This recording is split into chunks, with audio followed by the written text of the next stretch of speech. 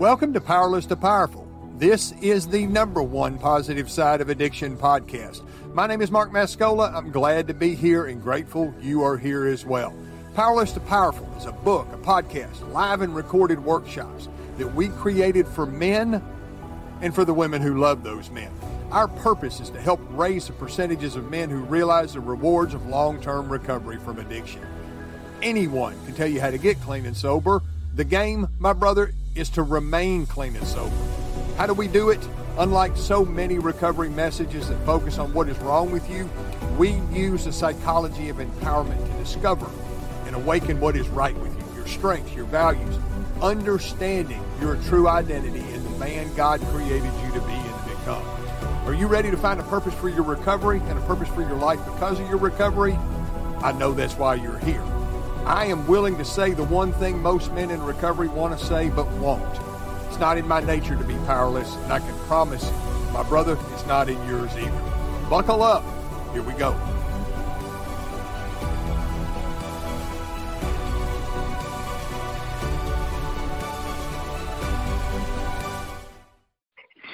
Hey, everybody. Welcome to today's session. Again, this is Mark Mascola, and man, I am so excited about today.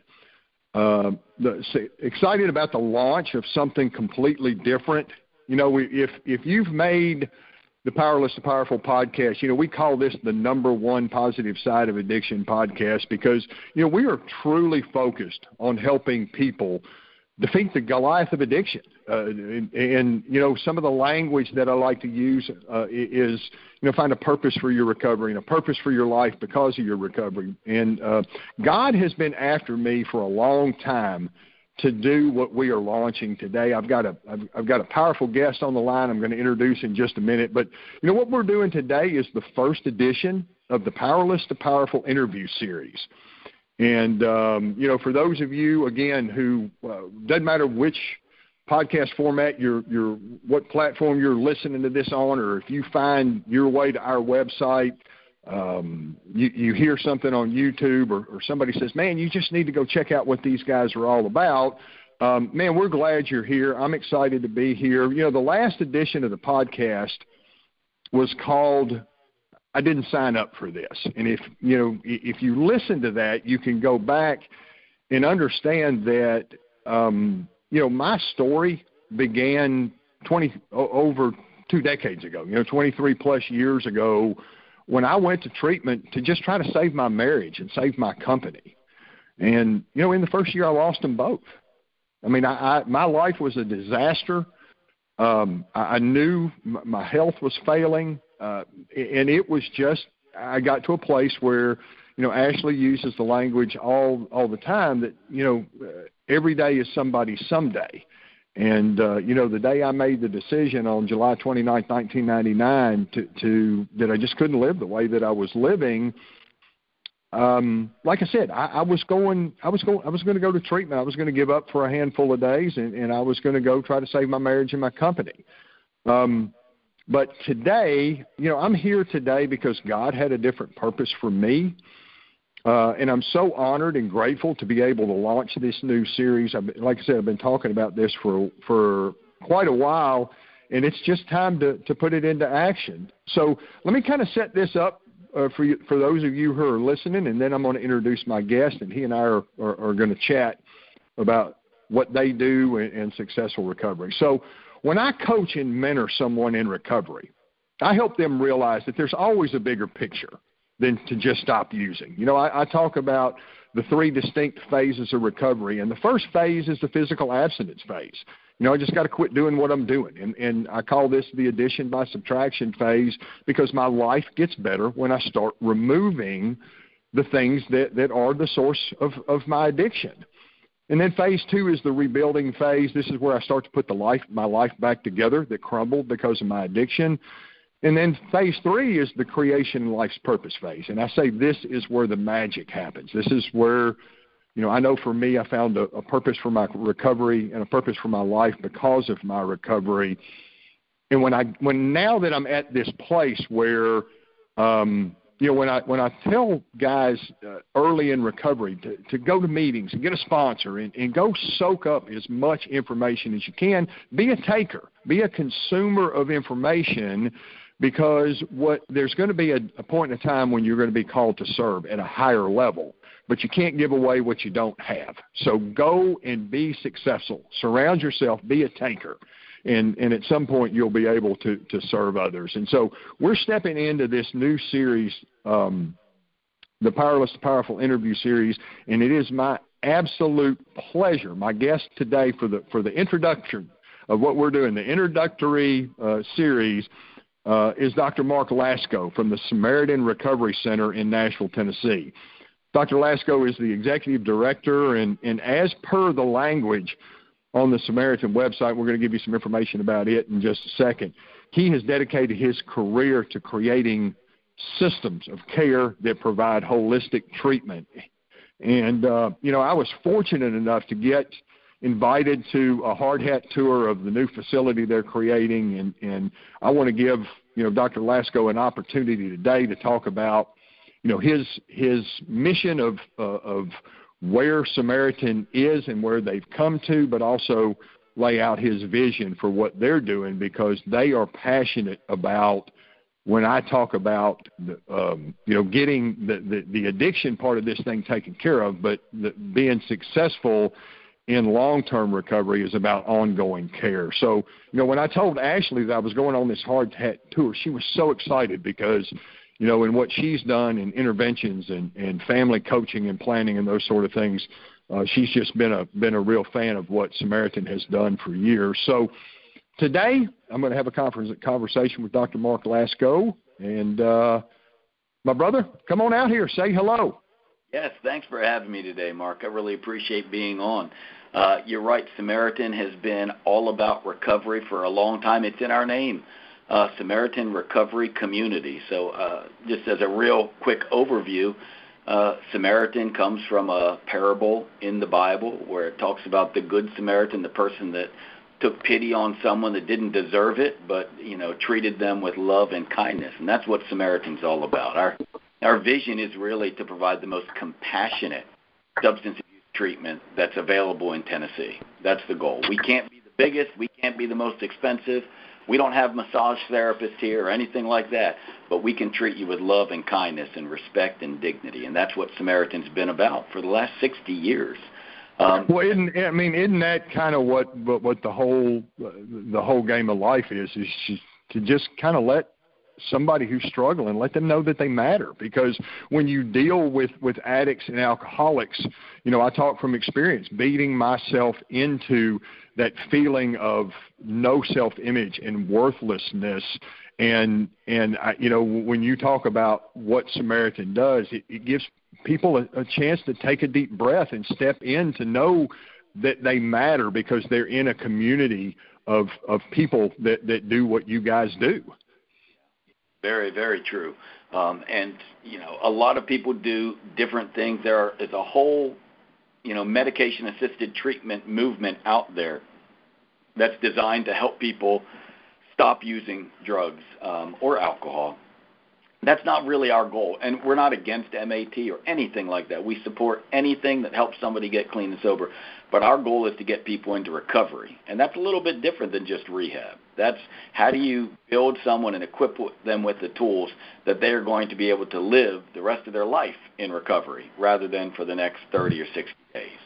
And when you talk to somebody like me, and I say this all the time, you have a conversation with me about recovery, I'm going to give you my opinion based on my experience, and I don't have a wide gray line when it comes to what does it mean to be in recovery. My recovery means total abstinence, and if people call me one of the grouchy old-timers because of that, I don't live on that California sober line where, I smoke dope and I drink, but I quit taking pills. And I understand that there is a side of that is the mitigation of risk and the goal being long-term recovery, but I'm one of those that's going to draw a line and say, you're either in the game or you're not in the game. And Ashley says all the time, recovery's like pregnancy. You either are or you're not.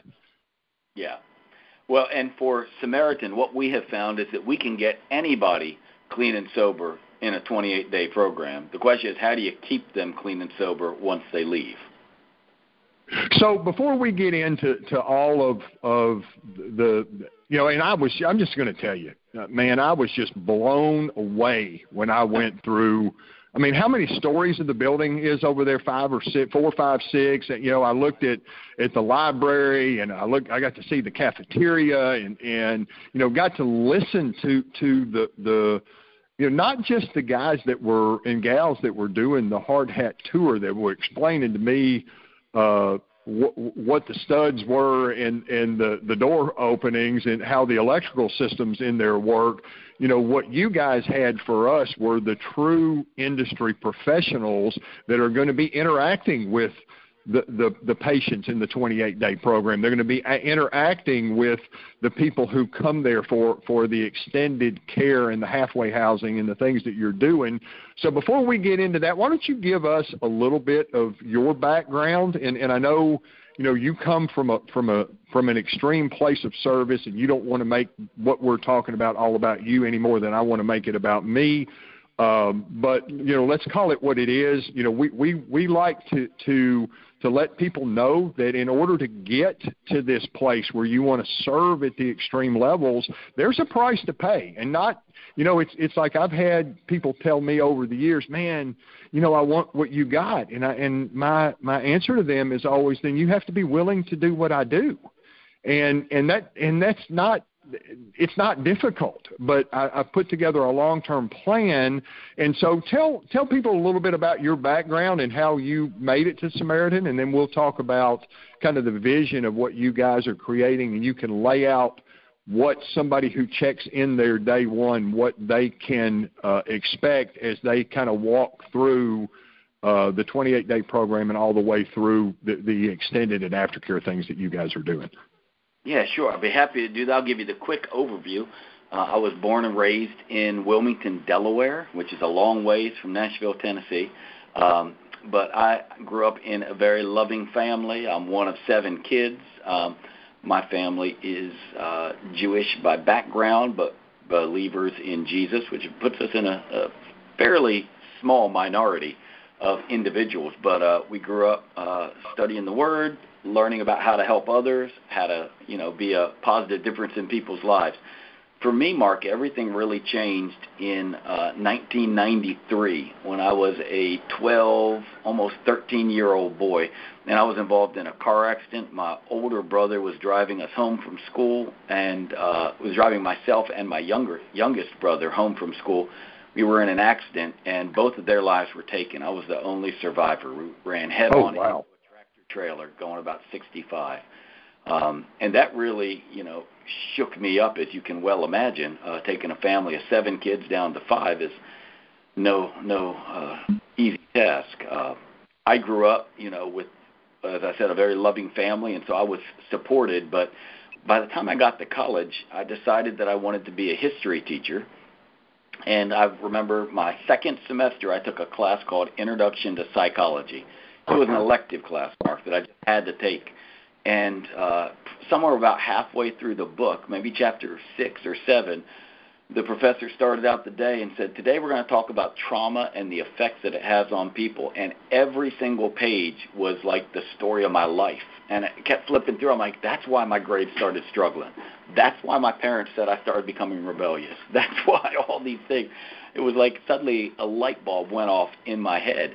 And by the time that lecture was done, that one day, I went up to the professor and said, hey, this is what happened to me, and everything you just talked about is my life. And we went back to her office and started talking. And, by the end of the year, I decided I wanted to switch my major to psychology, and I wanted to help people because nobody helped me. It was really tough to get through that. My very first job out of college, I finished with a master's degree in counseling. And my very first job was at an addiction treatment center right outside of Baltimore, Maryland. I did that for about 3.5 years. And then I got the opportunity to lead a 12-step program in a correctional facility, a small county jail. I did it, and I fell in love with helping people who could not deny that they had hit a rock bottom because they were incarcerated at this point. They lost their freedom. They were told when to sit up, when to use the bathroom, when to eat, and when to stop talking. And I really just, man, it was passionate. I loved that. I spent the next 8 years working in forensic psychology, working exclusively with people who were already incarcerated. Really loved that. It was, a lot of fun. Unfortunately, it's all contract work, so I had to move fairly often, which is what brought me to the Deep South. I originally lived for around 7 years in Mobile, Alabama. Really enjoyed helping that population of people. And by the way, every single person that's incarcerated is touched by addiction. If it's not their addiction, it's someone in their family's addiction. So that's probably no surprise to you or your listeners. But I really enjoyed that. Then I got a twist of life when I got diagnosed with cancer. I am now 9 years cancer-free, so thanks to God for that. Let me clap my hands, and I'll tell you, I'm 4 years, so you and I are connected in more ways than you can imagine. So praise the Lord on both accounts. Yeah, God is good. So that moment for me was just like, okay, what's now that I've got life restored, once I got through cancer and was given the all clear, what do I do with my life now? I'd been doing a lot of good work, but I wanted to change. So at that point, I went into hospital management, and I started running largely psychiatric facilities. I have by then I earned my doctorate in clinical psychology, which is why people call me doctor, although I like to point out it's a fake doctor. I'm not a real medical doctor. I just help people with counseling, but it's what I love to do. I did that for several years, learning the for-profit financial management style that large Fortune 500 hospitals utilize. And about a year and a half ago, I saw there was an opportunity to come to Samaritan, a small nonprofit that looked poised for growth. And a mentor of mine had told me, his name's Quint Studer, he said, if you can find a small nonprofit and use your for-profit business acumen, whatever I have there, you can really make a big difference in that nonprofit. So that's kind of what led me to Samaritan Recovery Community a year ago. So I hope I did a good job of giving you my background in as short a time as I could, Mark. Well, and what's interesting about that is how many, people will look at you and they'll ask, how can you do what you do if you haven't been touched by addiction? And what so many people struggle with is they don't understand that the whole concept of addiction, the definition of addiction is brain reward regardless of consequence. And you look at your story, how many people have you dealt with over the years who have had a traumatic experience like you, who their whole life is about addiction? You were probably addicted to anger. You were addicted to so many things that had a reward that you couldn't explain, that when you start understanding the true essence of a drug and an alcohol addiction, it's nothing more than a pornography addiction, an anger addiction. The list goes on, and you can fill the blank in with whatever you want to. Oh, you're 100% right. There are 100 things you can be addicted to, and it's also worth noting that there are a lot of good things you can be addicted to. Well, and that's why when you hear me talk about this podcast and I talk about the positive side of addiction, the thing that changed for me is, I don't throw rocks and kick AA or NA. Those two programs saved my life, but at some point I got in towards the end of my first year in recovery, I got tired of trying to figure out what was wrong with me, and I bumped into what's the guy's name, Seligman, that did the positive psychology gig, at the University of Pennsylvania or one of those places, and I ran into the little known science of positive psychology that has kind of taken Ashley and I into what we do, which we call the psychology of empowerment, which is about helping people understand their God-given strengths and then how to create their best life by using those strengths. And all of mine came from the place where I got to a place where I quit asking myself, what's wrong with me? I started asking myself, what's right with me? What are my strengths? What are my values? And I started doing more of it, and my life transformed unbelievably. And so that doesn't surprise me at all, Mark, because, an addiction is just a habit, right? And so right. If you have those people who say, I've got an addictive mind, I've got an addictive personality, that's a huge benefit. You just have to figure out what's the good habit that you put yourself into. I'm a habitual person. I have my office set up exactly the same way every single day. I've got a notebook where I write everything down, and those are huge benefits because I direct my habits, my addictions, to positive things instead of negative. Yeah, well, and what I do is tell, when I'm working with a man in recovery, I always tell him the thing that worked for me is I didn't have to quit being an addict. I just had to change addictions.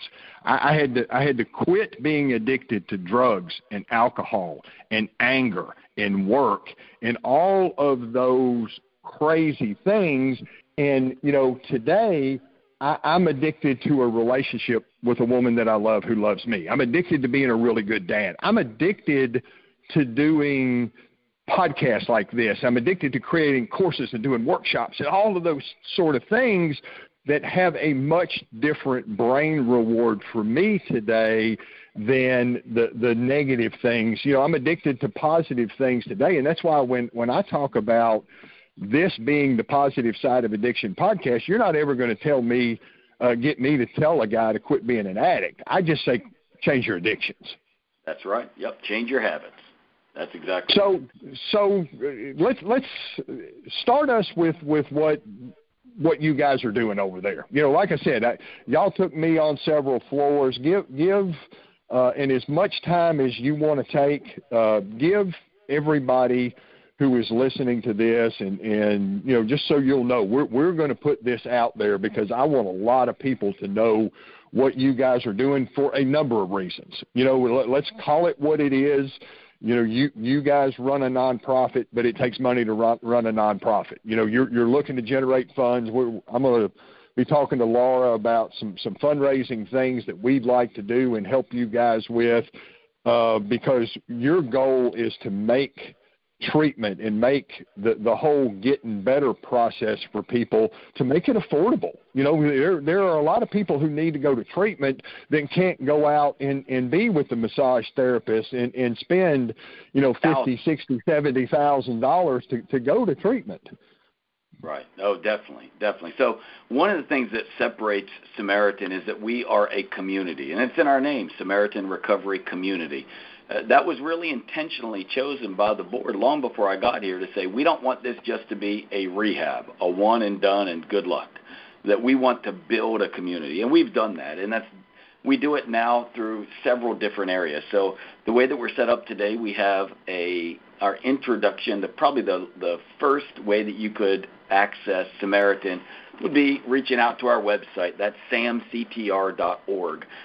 Going in there, and there's a number of different levels of care we offer. One of the first is what's called clinical detox. It used to be known as social detox, Mark. What it really means is we can help you as long as there's no chance that you need medical care for your detox. So we don't prescribe medication-assisted treatment or anything like that here. If you come in and you're withdrawing from opiates, we're going to try to keep you as comfortable as possible and give you a safe place that you can spend the next 3 to 5 days cleaning up, getting sober. The second step is our rehab. We have a generally 28 to 30-day program, depending on patient need. But generally, it's your traditional rehab. We are a 12-step program, although, we're happy to really work within any 12-step program. It doesn't have to be a certain one. But the idea that there are going to be certain steps that you go through in order to help yourself change your life. And as you well know, Mark, they weren't based on the stages of change. that came out before the stage of the change, but really they work together. If you follow those 12 steps, you'll find that you're moving through those pre-contemplation, then you're working on the preparation and putting it in action and then trying to maintain it. So that's the program model that we use. After our rehab program, and that's where most facilities will end, we actually have something called transitional living, which is a great affordable housing option. And it's on our property, and that's really, really key. A lot of people after rehab will either go back to their home, and there you struggle with people, places, and things, of course, or they go to a halfway house. And then you're just dealing with new people, places, or things, but maybe not necessarily any better. But our program doesn't do that. We have them housed on our campus. They continue to see the same nurse, the same medical director, the same counseling staff, the same kitchen staff. They're still in our community, and they can live there for 90 days. We have 16 beds in our transitional living program, and we have a long, long waiting list of people to get in there because it's very affordable. Generally, you'll spend about you have to get a job and work your way through the program, but you'll spend about $400 a month to stay in our program, which is extremely affordable. Even if you're, an hourly minimum wage employee, you could make that. Absolutely. Outside of that, we have our outpatient facility, IOP. And beyond that, we have our family concerned persons group. We do require anyone that comes to visit for visiting hours on the weekend has to attend our family session so that we can kind of talk to the family about how to be a good support, how not to enable somebody to continue to live in addiction, but instead enable someone to live positively in recovery, which is a big deal. We also have our alumni group, which is very well attended. As a matter of fact, one of our board members, who you might have met, Mark, when you were at our Hard Hat tour, Mona Lisa is a former graduate of Samaritan about 26 years ago, and now she's one of our board members. So I bumped. She was the first one that I bumped into walking into the door, and just absolutely. I'm going to tell you, as soon as I talked to her, it was like, this place is awesome, and I haven't even been in there yet. Yes, indeed. So we have a total of 56 beds, and that's our clinical detox program, our rehab program, and our transitional living combined.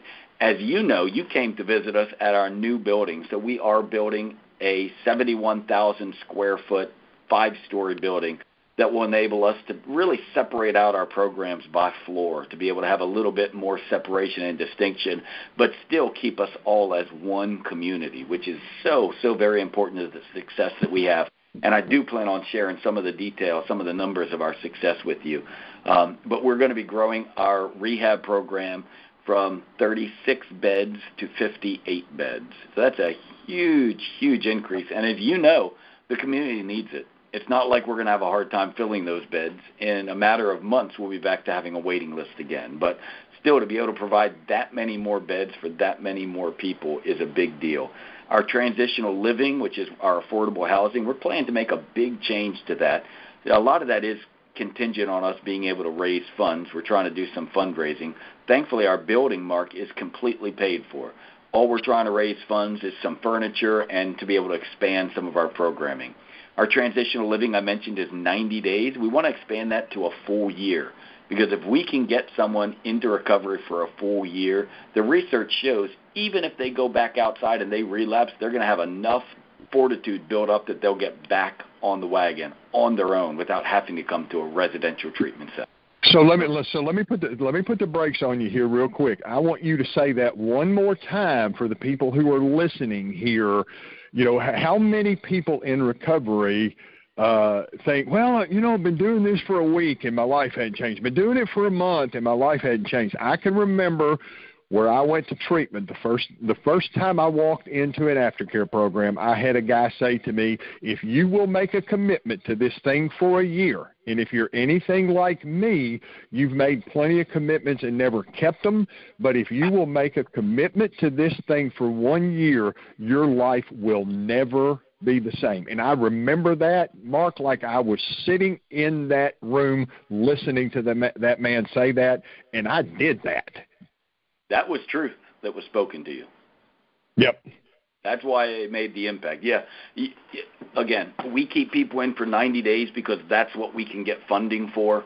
But the year is going to be a big difference. For us, I think we run the very best program in the state of Tennessee, and maybe even in the whole Southeast.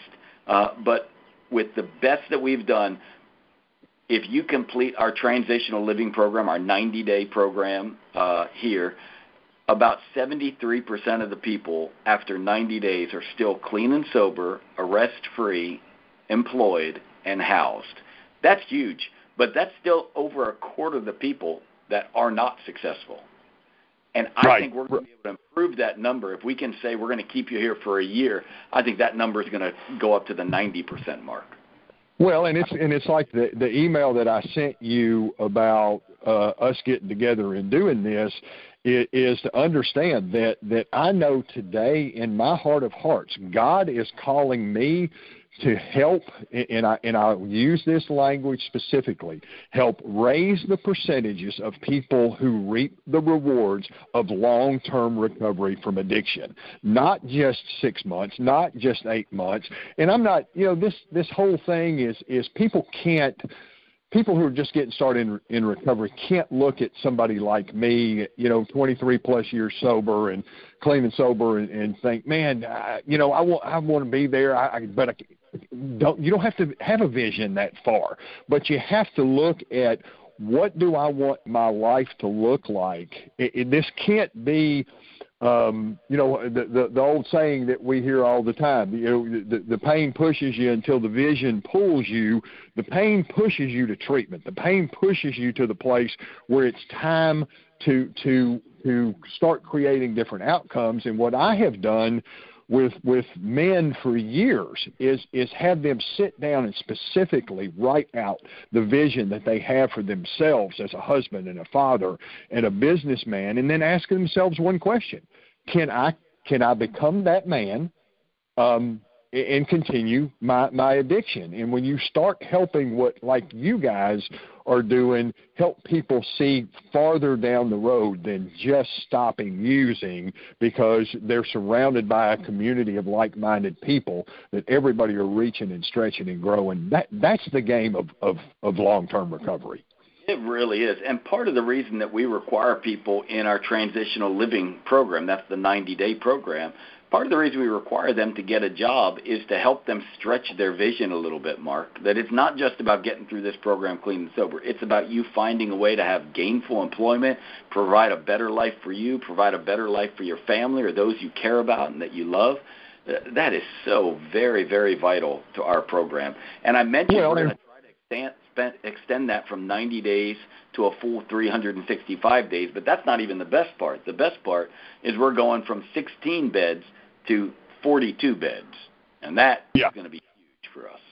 Well, and doing, you being the studies that you've done in master level studies in this whole game of psychology, understanding that people complicate psychology. Psychology is just, the whole science is about understanding why we do what we do. And what I've tried to help people with for years is to help them understand that the more positive emotions you can attach to the actions that you take in recovery, the easier the actions are to take. And it's just like, I use the language all the time about, if you look at your recovery like you do your muscles, you go to the gym and you exercise, or you exercise at home, or you do whatever that takes to build that muscle. You may not like the exercise part of it, but you'll like the results for having exercised. And recovery works exactly the same way. You may not like going to a meeting. You may not like getting a sponsor. You may not like going to therapy. You may not like doing that. But if you can attach a positive emotion to what your life can become, you will be more willing to take the actions and do the things that you may not want to do to create an outcome that I can promise you do want to have. Very, very true. And some of I would say the biggest mistake that most people make, the biggest assumption people make about psychology is that someone who studies it can tell you what you need to do differently to have a better life. And people ask me, oh, you've got your doctorate in psychology.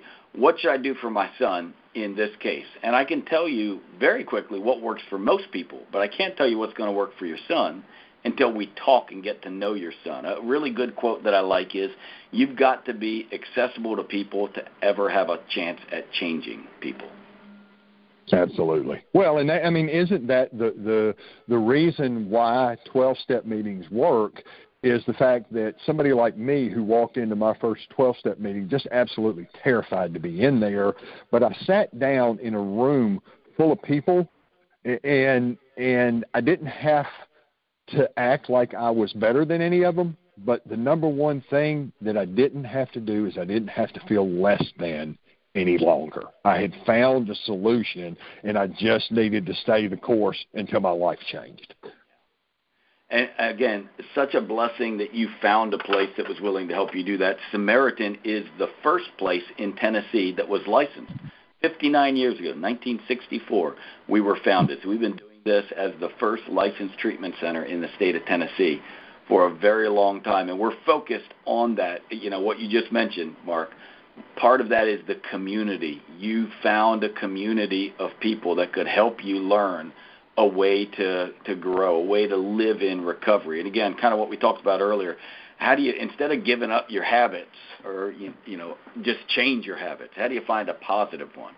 Another the good thing about the new building for Samaritan is we're not just focusing on our own community, we're focusing on the community at large. So we're actually, in addition to the 5-story, 71,000 square foot brand new Samaritan Recovery Community treatment facility, we're also building 484 affordable apartments on our property that will be available for anyone in Nashville to purchase, but 48 of those will be reserved on a first-come, first-served basis for our graduates. So our plan is to be able to have people right here on the city block we occupy between 4th and 5th Street in downtown Nashville. We will be able to have people come in and do their detox and then do their rehabilitation, their rehab, and then be able to do the next 365 days in our transitional living program before eventually they move out into the affordable apartments. They could spend the rest of their life on our property, still having access to our aftercare groups, our family groups, and our alumni groups. It's just amazing. Just absolutely amazing. And I was going to conclude with us today to say, put your sales hat on here, Doc, and sell people into what you guys are doing, but I think you just did. You cover it from somebody that struggles all the way to somebody that's celebrating. We just got done with Easter and that whole redemptive feeling that we step in here with spring and the sun's out again and we're starting to feel good. The redemptive journey that people that are, when you look at addiction and you understand people that are just walking around numb. I call them the walking dead, to where they can find the redemption of God or whatever it takes them to say, I just can't live like this anymore. And they find a community like you guys are creating. And it just, when you use the word community, it just takes one other person to give somebody the vision that, man, if he can do it, I can do it. Man, if she can do it, I can do it. And, it's like, a lot of people in recovery like to use that word, man, it's trigger warning, don't trigger. And I always tell people, a trigger is nothing more than an opportunity to make a better decision next time.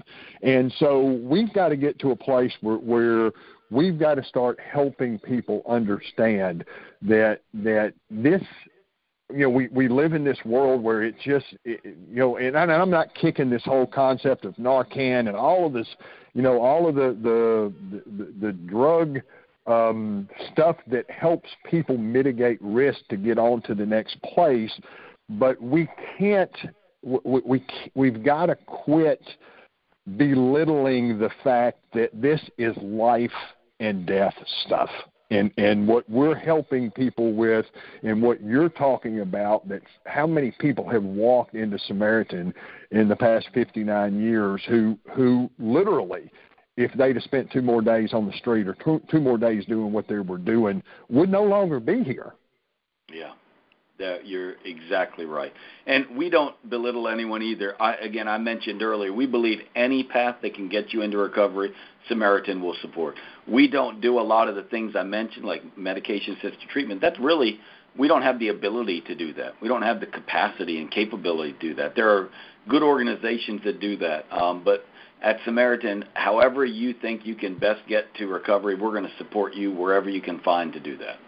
Yeah, and just so everybody who listens to this knows, I'm not throwing rocks at it. It wasn't my journey.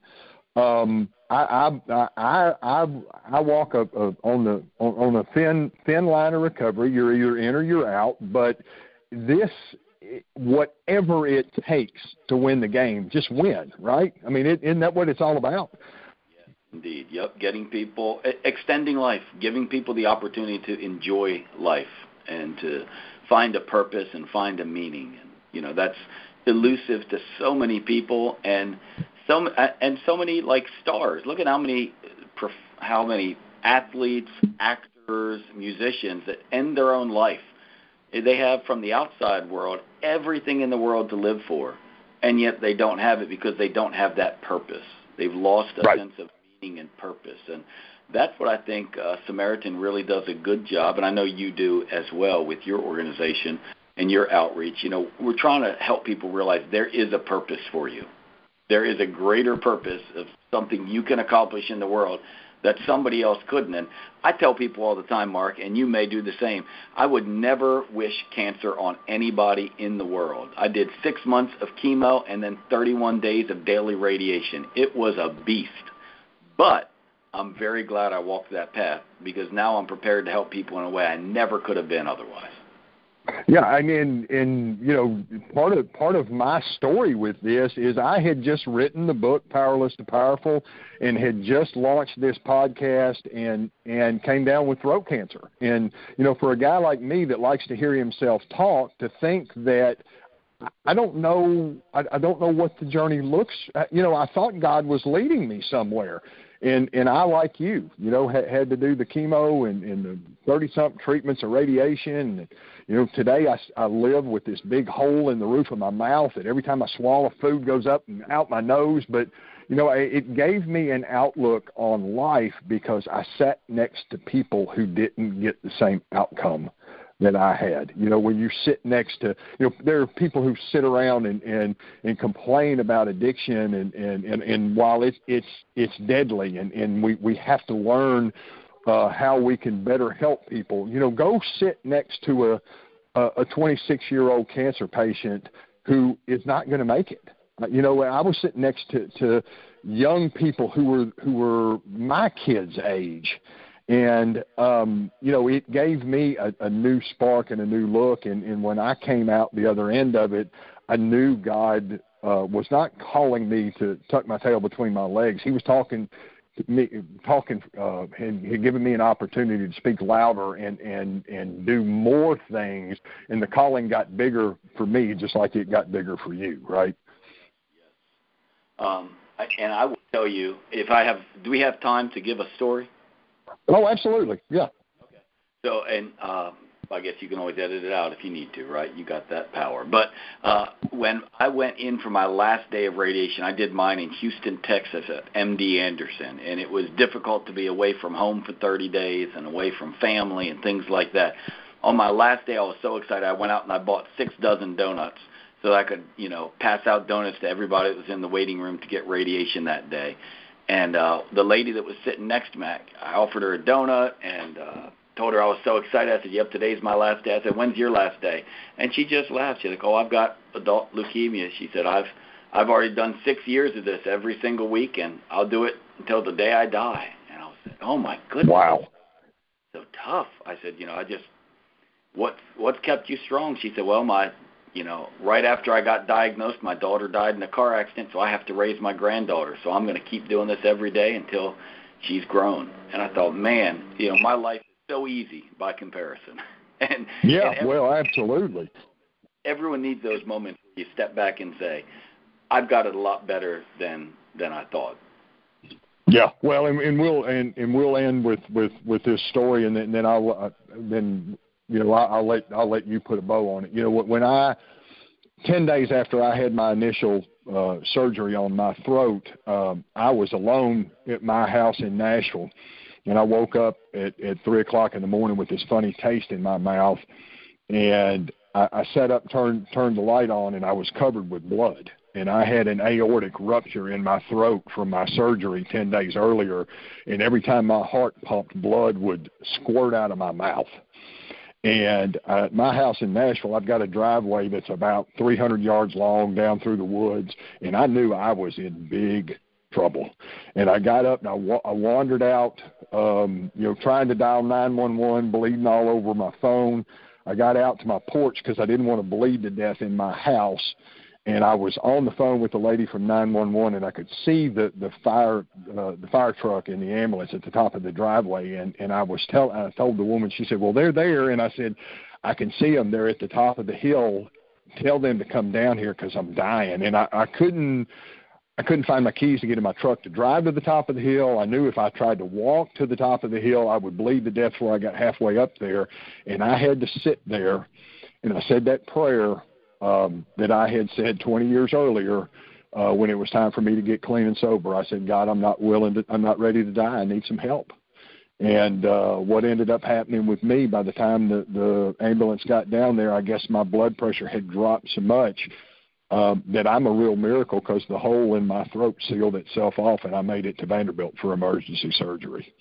So when you talk about living with a purpose and a passion, if you've ever, and I know you have, based on your story of the car wreck, you stared death in the eye, and how many addicts and alcoholics stare down the barrel of the gun, figuratively and for real, and step to the other side of it and realize how miraculous sometimes life is, and that there's a huge upside to these transformational, life-changing moments like you and I have had, and now are willing to share with lots of others. Yes, very, very true. That's awesome to hear your story. So, put a bow on it. Give us, tell us the website. I'm going to put a link to the Samaritan Recovery Community website. It will be on the Powerless to Powerful website, and we're going to share this in lots of places. But tell people how they can find you, and we'll call it quits. Sure, I appreciate that. So you can find us on our website at samctr.org. You click on our About and find out about our programs. You scroll about halfway down, there's a video of what the new building is going to look like, the artist rendering. By the way, the building is completely up. They're finishing plumbing and electrical. We plan to move in September of this year, so that's exciting. There is a donate tab as well. If anyone cares to help donate and support our mission, it is a great mission, a great vision.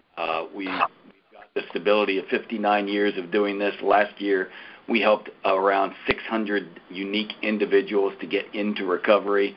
The next year, 2024, I'm going to expect over 1,200 thanks to our new beds. So we're excited about what is in the future for Samaritan, and very appreciative, Mark, of you inviting me on here to be able to share a little bit about ourselves. Well, and let's make this more of a habit than an occurrence. Let's let you guys get several months down the road. Let's do it again. And I know me and you and Laura and Ashley have lots to talk about as we're moving forward as well. We want to support you guys. And, man, I'm grateful that you've taken time out of a very busy day to spend a little time with me to talk successful recovery and successful life because of recovery. I appreciate you. All right. Thanks so much. All right, boys and girls, thank you for being here on the Powerless to Powerful, the inaugural Powerless to Powerful interview session. And this is Mark Mascola wishing you a great day wherever you are in the world. You absolutely deserve it. My prayer is that today's session leaves you inspired to be the best husband, father, and businessman you can be by becoming the man the world needs you to become. The same guy God created you to become. I invite you to go to www.powerlesstopowerful.com and check out all of the empowering things we have going on. There's the book, the video book. There are videos and links to our retreats and workshops. Right now, you can get instant access to a man's quest for his true identity video series. And I've even thrown in a great gift to help you awaken the man God created by helping you discover your core strengths. Check it all out at www.powerlesstopowerful.com. Till next time, this is Mark Mascola inviting you to be empowered. Bye for now.